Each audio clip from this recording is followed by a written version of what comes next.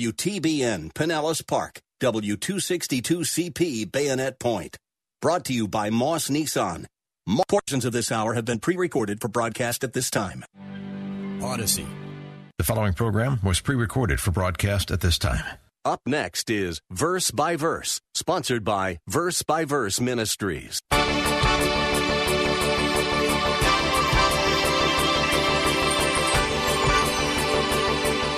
Now, how does a man go from stealing money from people to being generous in giving money to people? It's called being born again. It's called being regenerated. It's called salvation. The salvation that really transforms your character and your heart and changes you. You go from being a miser and a taker to being an open-hearted, generous giver. And that's why Jesus so emphatically declared to Zacchaeus that he was a saved man. In order to inspire the Corinthians to give generously, Paul in 2 Corinthians 8 told about the generosity of the Macedonians. He began by saying, "Now, brethren, we wish to make known to you the grace of God which has been given to the churches of Macedonia." While we may be moved by compassion towards various needs, our real motive in giving is an appreciation for and a result of the grace God has shown to us. If we neglect that appreciation and stifle God's voice, how can we expect His blessings? Hi, welcome to Verse by Verse with Pastor-Teacher Steve Kreloff of Lakeside Community Chapel in Clearwater, Florida. We're well into a series of studies on the nature of the church. Pastor Steve teaches expositorily, or a verse at a time. As he was teaching in Matthew 16, he came to Peter's inspired declaration that Jesus was the Son of God, and Jesus' response that he would build his church on the teaching of that fact. Jesus' first brief mention of the church deserves some attention, so that's why we are examining so thoroughly the nature of the church. We've already considered the church's founder, builder, and government. Now let's continue with a look at its funding. I once read about an athlete in the circus who used to put on amazing displays of physical power for audiences. At the conclusion of each show, he would impress the people by demonstrating his ability to squeeze an orange dry. And after completing the exhibition of strength, he would then turn to his audience and challenge them to produce anyone who could extract even one drop of juice from the squeezed and crushed fruit. Well, on one occasion, a small man in the crowd accepted the challenge and stepped forward. His size was so diminutive and his appearance so unimpressive that the spectators actually began to laugh. Undaunted, the man stepped onto the stage and took the shriveled up piece of fruit from the circus strongman. Then he braced himself and slowly and firmly compressed his right hand. The crowd was absolutely silent. All eyes were fastened upon this man as he continued to tighten his fist. A moment or two elapsed, and then to everyone's amazement, especially the circus athlete, a drop of orange juice formed and dripped to the ground. As the cheers began to subside, the circus athlete called the man forward, asked him his name, and then invited him to tell the audience how he had developed such incredible strength that he could squeeze a drop of juice out of a shriveled up piece of rind when there appeared to be nothing left in the orange. "Nothing to it," replied the man. And then with a grin on his face, he added, "I happen to be the treasurer of the local Baptist church." You'll get it. Those of you, you'll get it in a moment. There really is a connection here, because with all due respect to those church treasurers and leaders who are men of financial integrity, there are many, frankly, who are not. And they can be quite proficient in squeezing money out of people. See, that's the connection. Squeezing money out of people. But that really isn't God's plan for giving at all. The Lord doesn't exploit financially His people, nor does He pressure anyone into giving. Instead, He provides clear teaching from His Word concerning our responsibility to monetarily support the ministry of His church. And some of the clearest teaching in Scripture concerning our responsibility to financially give to the ministry is found in a passage that we began to look at, and that is 2 Corinthians chapter 8. So I invite you to open your Bibles to the second letter of Paul to the Corinthians, known as 2 Corinthians chapter 8. And I want to read to you verses 1 through 5. We only had time last week to cover about half of this passage, but we're going to, Lord willing, complete it today. Paul writes, "Now, brethren, we wish to make known to you the grace of God which has been given in the churches of Macedonia, that in a great ordeal of affliction, their abundance of joy and their deep poverty overflowed in the wealth of their liberality. For I testify that according to their ability and beyond their ability, they gave of their own accord, begging us with much urging for the favor of participation in the support of the saints. And this not as we had expected, but they first gave themselves to the Lord and to us by the will of God." Now, the reason we are looking at this particular passage of Scripture when we have been studying the Gospel of Matthew for so long is because in the Gospel of Matthew, we are looking from chapter 16 at a particular passage of Scripture focusing on the nature of the church. As you will recall from our studies in Matthew 16, it's there that Jesus first mentioned the concept and even the word church. But he didn't just speak of the church, he spoke of the nature of the church, features of the church. He revealed some very vital information about what the church would be like, this church that he was soon to create. First, he revealed the church would be built upon a foundation as firm and unshakable as a solid rock. And that foundation that he had in mind was the Word of God, specifically the gospel preaching of the Apostle Peter in the early days of the church when so many responded to the message of salvation. And that's why Jesus said, "You are Peter, you are rock." That's what Peter means. You are rock. And upon this rock, meaning his bold and courageous preaching of the gospel, I'll build my church. Secondly, our Lord taught in Matthew 16 that he would be the sovereign head and ruler over this church that he would create. Remember, the church is people, not an organization, not a building. When he said, "I will build my church," he meant that he would be the one responsible for bringing lost people into his kingdom. He sovereignly draws us. He has elected us to salvation. He is the one who converts sinners to himself, and they form the church. But that's not all. Not only would his headship mean that he was responsible for bringing about the conversion of those who formed his church, but once they were saved, he also said that he would reign over the church and rule them as the sovereign king of the church. That's why he said, "My church, I will build." I will be the one bringing people into the kingdom, but it will be my church. It belongs not to man, not to an organization, not to a denomination, not even to a congregation of people. It exclusively belongs to Christ. It is his church. Therefore, as sovereign ruler and Lord over the church, Jesus is the one responsible for providing everything his people need to carry on ministry. And that includes the church's ongoing financial needs. And he does provide. He absolutely provides, but he doesn't do it by squeezing money out of people or by the use of creative gimmicks or manipulative devices that promote giving. Instead, our Lord simply teaches us in his word that the way that he provides for the financial needs of his people, his church, is through the generosity of his people. Do you get that? In other words, his plan for meeting the financial needs of his church is to move in the hearts of Christians to support the ministries of their local churches by being generous in their giving. That is New Testament giving in a nutshell. But there are a lot of points and information packed into that. And that's where our study from 2 Corinthians chapter 8 comes in. Because as we saw, these verses give us a whole lot of information and details about giving. Because what Paul does is he tells us about a group of extremely generous Christians in various churches around an area known as Macedonia. That would be today northern Greece. It would be part of Europe. And Paul's purpose for telling the Corinthian church about these Macedonian Christians was to stir them up, to encourage the church at Corinth to be generous like the Macedonians. They were generous. Paul puts them on display and says, you at Corinth need to be just as generous, and certainly the application is for us to be generous as believers as well, for all believers to be generous like the Macedonians. And that's very important because some of us have never heard about generosity. Some of us have never thought about it.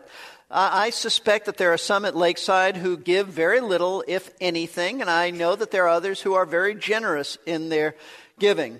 But when it comes to generosity, some who either don't give or give very little have never heard about it. Sounds like a foreign concept. If anything enters their minds about giving, it is usually the 10% tithe law and nothing more. But I want you to know, and I reiterate this, and I said this last week, I'll say it again, that is not what the Bible teaches. The Bible does not teach that we are to simply give 10%. Even the Jewish person living in Old Testament times under the Mosaic law didn't give 10% of his income. He gave closer to 30% of his income because the law, the Mosaic law, required several tithes. Never one, but several tithes. And make no mistake about it, it was required. These tithes were required because they were mandatory taxes given to the government for the religious upkeep of the nation of Israel.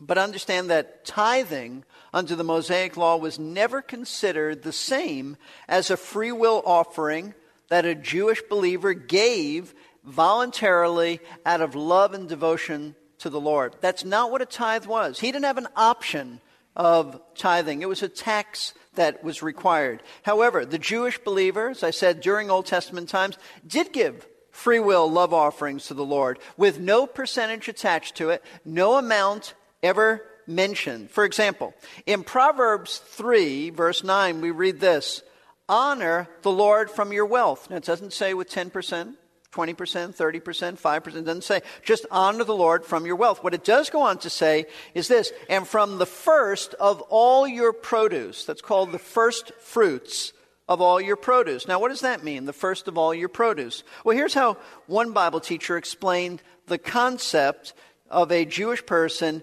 giving the first of their produce. Of course, this is in an agricultural setting. He writes this, an Israelite gave the first fruits of his crop to God. When the first fruits came up, he would scoop them up, take them to the temple, and offer them to the Lord. The beauty of this was that he hadn't yet harvested the crop, and he didn't even know how much he would have. He was giving away the first fruits without knowing what the rest of the crop would be like. He was investing with God voluntarily. He was living by faith. No specific amount was required in this. End of quote. In other words, to give God your first fruits spoke of generosity towards Him as well as faith, because you were giving Him the best that you had. You were honoring Him with the best, the first of all your produce, and doing it with faith that He was going to meet your needs by giving you a healthy harvest to follow. Now, I understand we live in a different culture. We don't live in an agricultural setting where first fruits are directly applicable to us, but it is in this same spirit and principle of financial generosity that Paul addresses the church at Corinth about these Christians from Macedonia, these who were so liberal in their giving. And as we've already noted, his purpose in writing about these Macedonians and their financial support of the poor believers in Jerusalem, that's why they were giving, to help a fellow church in Jerusalem who needed their resources. He wrote this to encourage every Christian to be generous in our giving. Now, it's important for us to understand that Paul is not simply telling us about the generosity of these Macedonians in order to commend them, but rather to motivate us, to motivate the Corinthians, to motivate us today. And lest you think this is not a very interesting subject or a significant subject for us to study, then you should be aware of the fact that the Bible considers the issue of money extremely important. See, the Scriptures mention wealth and poverty more than 2,000 times. which is twice as many times as it mentions the subjects of faith and prayer. I think that's a rather significant statistic. And Jesus had more to say about financial stewardship than about heaven and hell combined. In fact, did you know that 1 out of every 10 verses in the Gospels deal with the subject of money in some way? And consider this, that of the 38 parables that our Lord gave, 16 of them touch on how to handle money and earthly possessions. Now, why did Jesus speak so often about money? Well, unlike so many religious leaders today, our Lord was not a fundraiser. He didn't speak about money to generate funds for his personal needs. The reason he spoke about finances so often is because he knew that the natural tendency of all of us is to let money control and dictate our behavior. We often make it our idol. We often covet the possessions of others. We often selfishly consume material goods upon ourselves without any consideration of the needs of others. See, money plays such an important role in our lives that we need constant direction, biblical direction, godly direction on issues relating to it. And so, in 2 Corinthians chapter 8, the Spirit of God directed the Apostle Paul to address one of these important financial issues, and that is the issue of generosity in supporting the Lord's work. And the way Paul does this, as we've seen, is he puts the Macedonians on display, and he says, in essence, you want to know what a generous church looks like? You want to know what generous Christians look like? Here it is. Here's a picture of generosity. If we look at the church at Macedonia, we see 4 characteristics that Paul lays out for us of a generous church. Folks, this is our model as a church.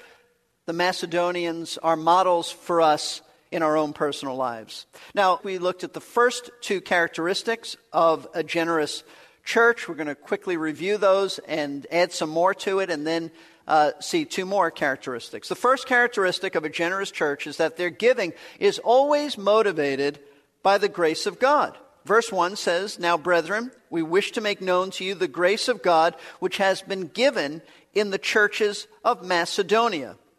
It's interesting that when Paul first introduces the subject of giving, the number one issue he addresses before anything else is the issue of motivation. Why did these Macedonians give their money for the church at Jerusalem? What was it that motivated these Gentile Christians to give to these Jewish believers in far-off Jerusalem? Did they have a special place in their heart for Israel? They might have, but that's not why they gave.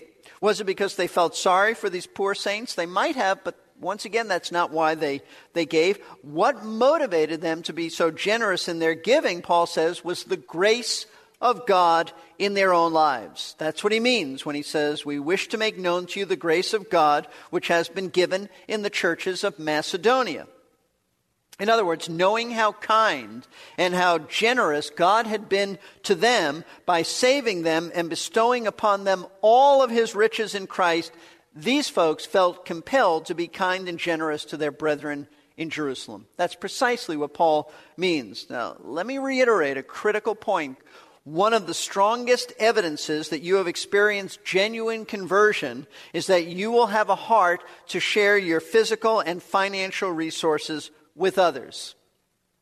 And one of the, I think, greatest biblical stories that illustrates and supports this truth is the story of the conversion of a man named Zacchaeus. Let's look there. Luke chapter 19. This is Zacchaeus, who in the children's song is called that wee little man. Zacchaeus, Luke chapter 19. It's very interesting. We read this, starting in verse 1. Speaking of Christ, he entered Jericho and was passing through, and there was a man called by the name of Zacchaeus. He was a chief tax collector, and he was rich. Zacchaeus was trying to see who Jesus was, and he was unable because of the crowd, for he was small in stature. So he ran on ahead and climbed up a sycamore tree in order to see him, for he was about to pass through that way. By the way, one of the times I was in Jerusalem, I saw a tree, and it said this was the tree that Zacchaeus climbed up. Only we don't know what tree he climbed up. And the interesting thing to me is his name was misspelt. I mean, if you're going to try to have a tourist thing, get the name right. But anyway, he climbed up, we know, a sycamore tree there. And when Jesus came, verse 5, to the place, he looked up and said to him, Zacchaeus, hurry and come down, for today I must stay at your house. And he hurried and came down and received him gladly. When they, that's the crowd around him, saw this, they all began to grumble, saying, he has gone to be the guest of a man who is a sinner. Zacchaeus stopped and said to the Lord, behold, Lord, half of my possessions I will give to the poor, and if I have defrauded anyone of anything, I will give back 4 times as much. And Jesus said to him, today salvation has come to this house, because he too is a son of Abraham. For the Son of Man has come to seek and to save that which was lost. Now, as a tax collector, understand that Zacchaeus was a Jewish man who worked for the Roman authorities. And because of that, he was despised by his fellow Jews. But in addition to that, because he worked for the enemy, he was despised also because tax collectors were cheaters. These were people who took more money than they needed to from the Jewish people. They often cheated their fellow Jews, and so they were despised. But in meeting Christ, notice that his attitude, the attitude of Zacchaeus towards money, was radically altered. It was changed, so much so that he pledged half of his possessions for the poor, as well as promising to reimburse those he had defrauded 4-fold. Now that's significant. Why is this significant and impressive? Because under the Mosaic law, a man who acquired money by defrauding people was required to make restitution by paying back the money first in its entirety, and then he was to add only 1/5 of the amount. But Zacchaeus went way beyond that. Notice he didn't say, I give back a tithe or even 1/5. He offered to generously reimburse those he had cheated nearly 4 times what was required by the law. And on top of that, he said, Lord, I give half of my possessions to the poor. This was a wealthy man. But now he has a change of heart concerning money. Now, how does a man go from stealing money from people to being generous in giving money to people? It's called being born again. It's called being regenerated. It's called salvation. The salvation that really transforms your character and your heart and changes you. You go from being a miser and a taker to being an open-hearted, generous giver.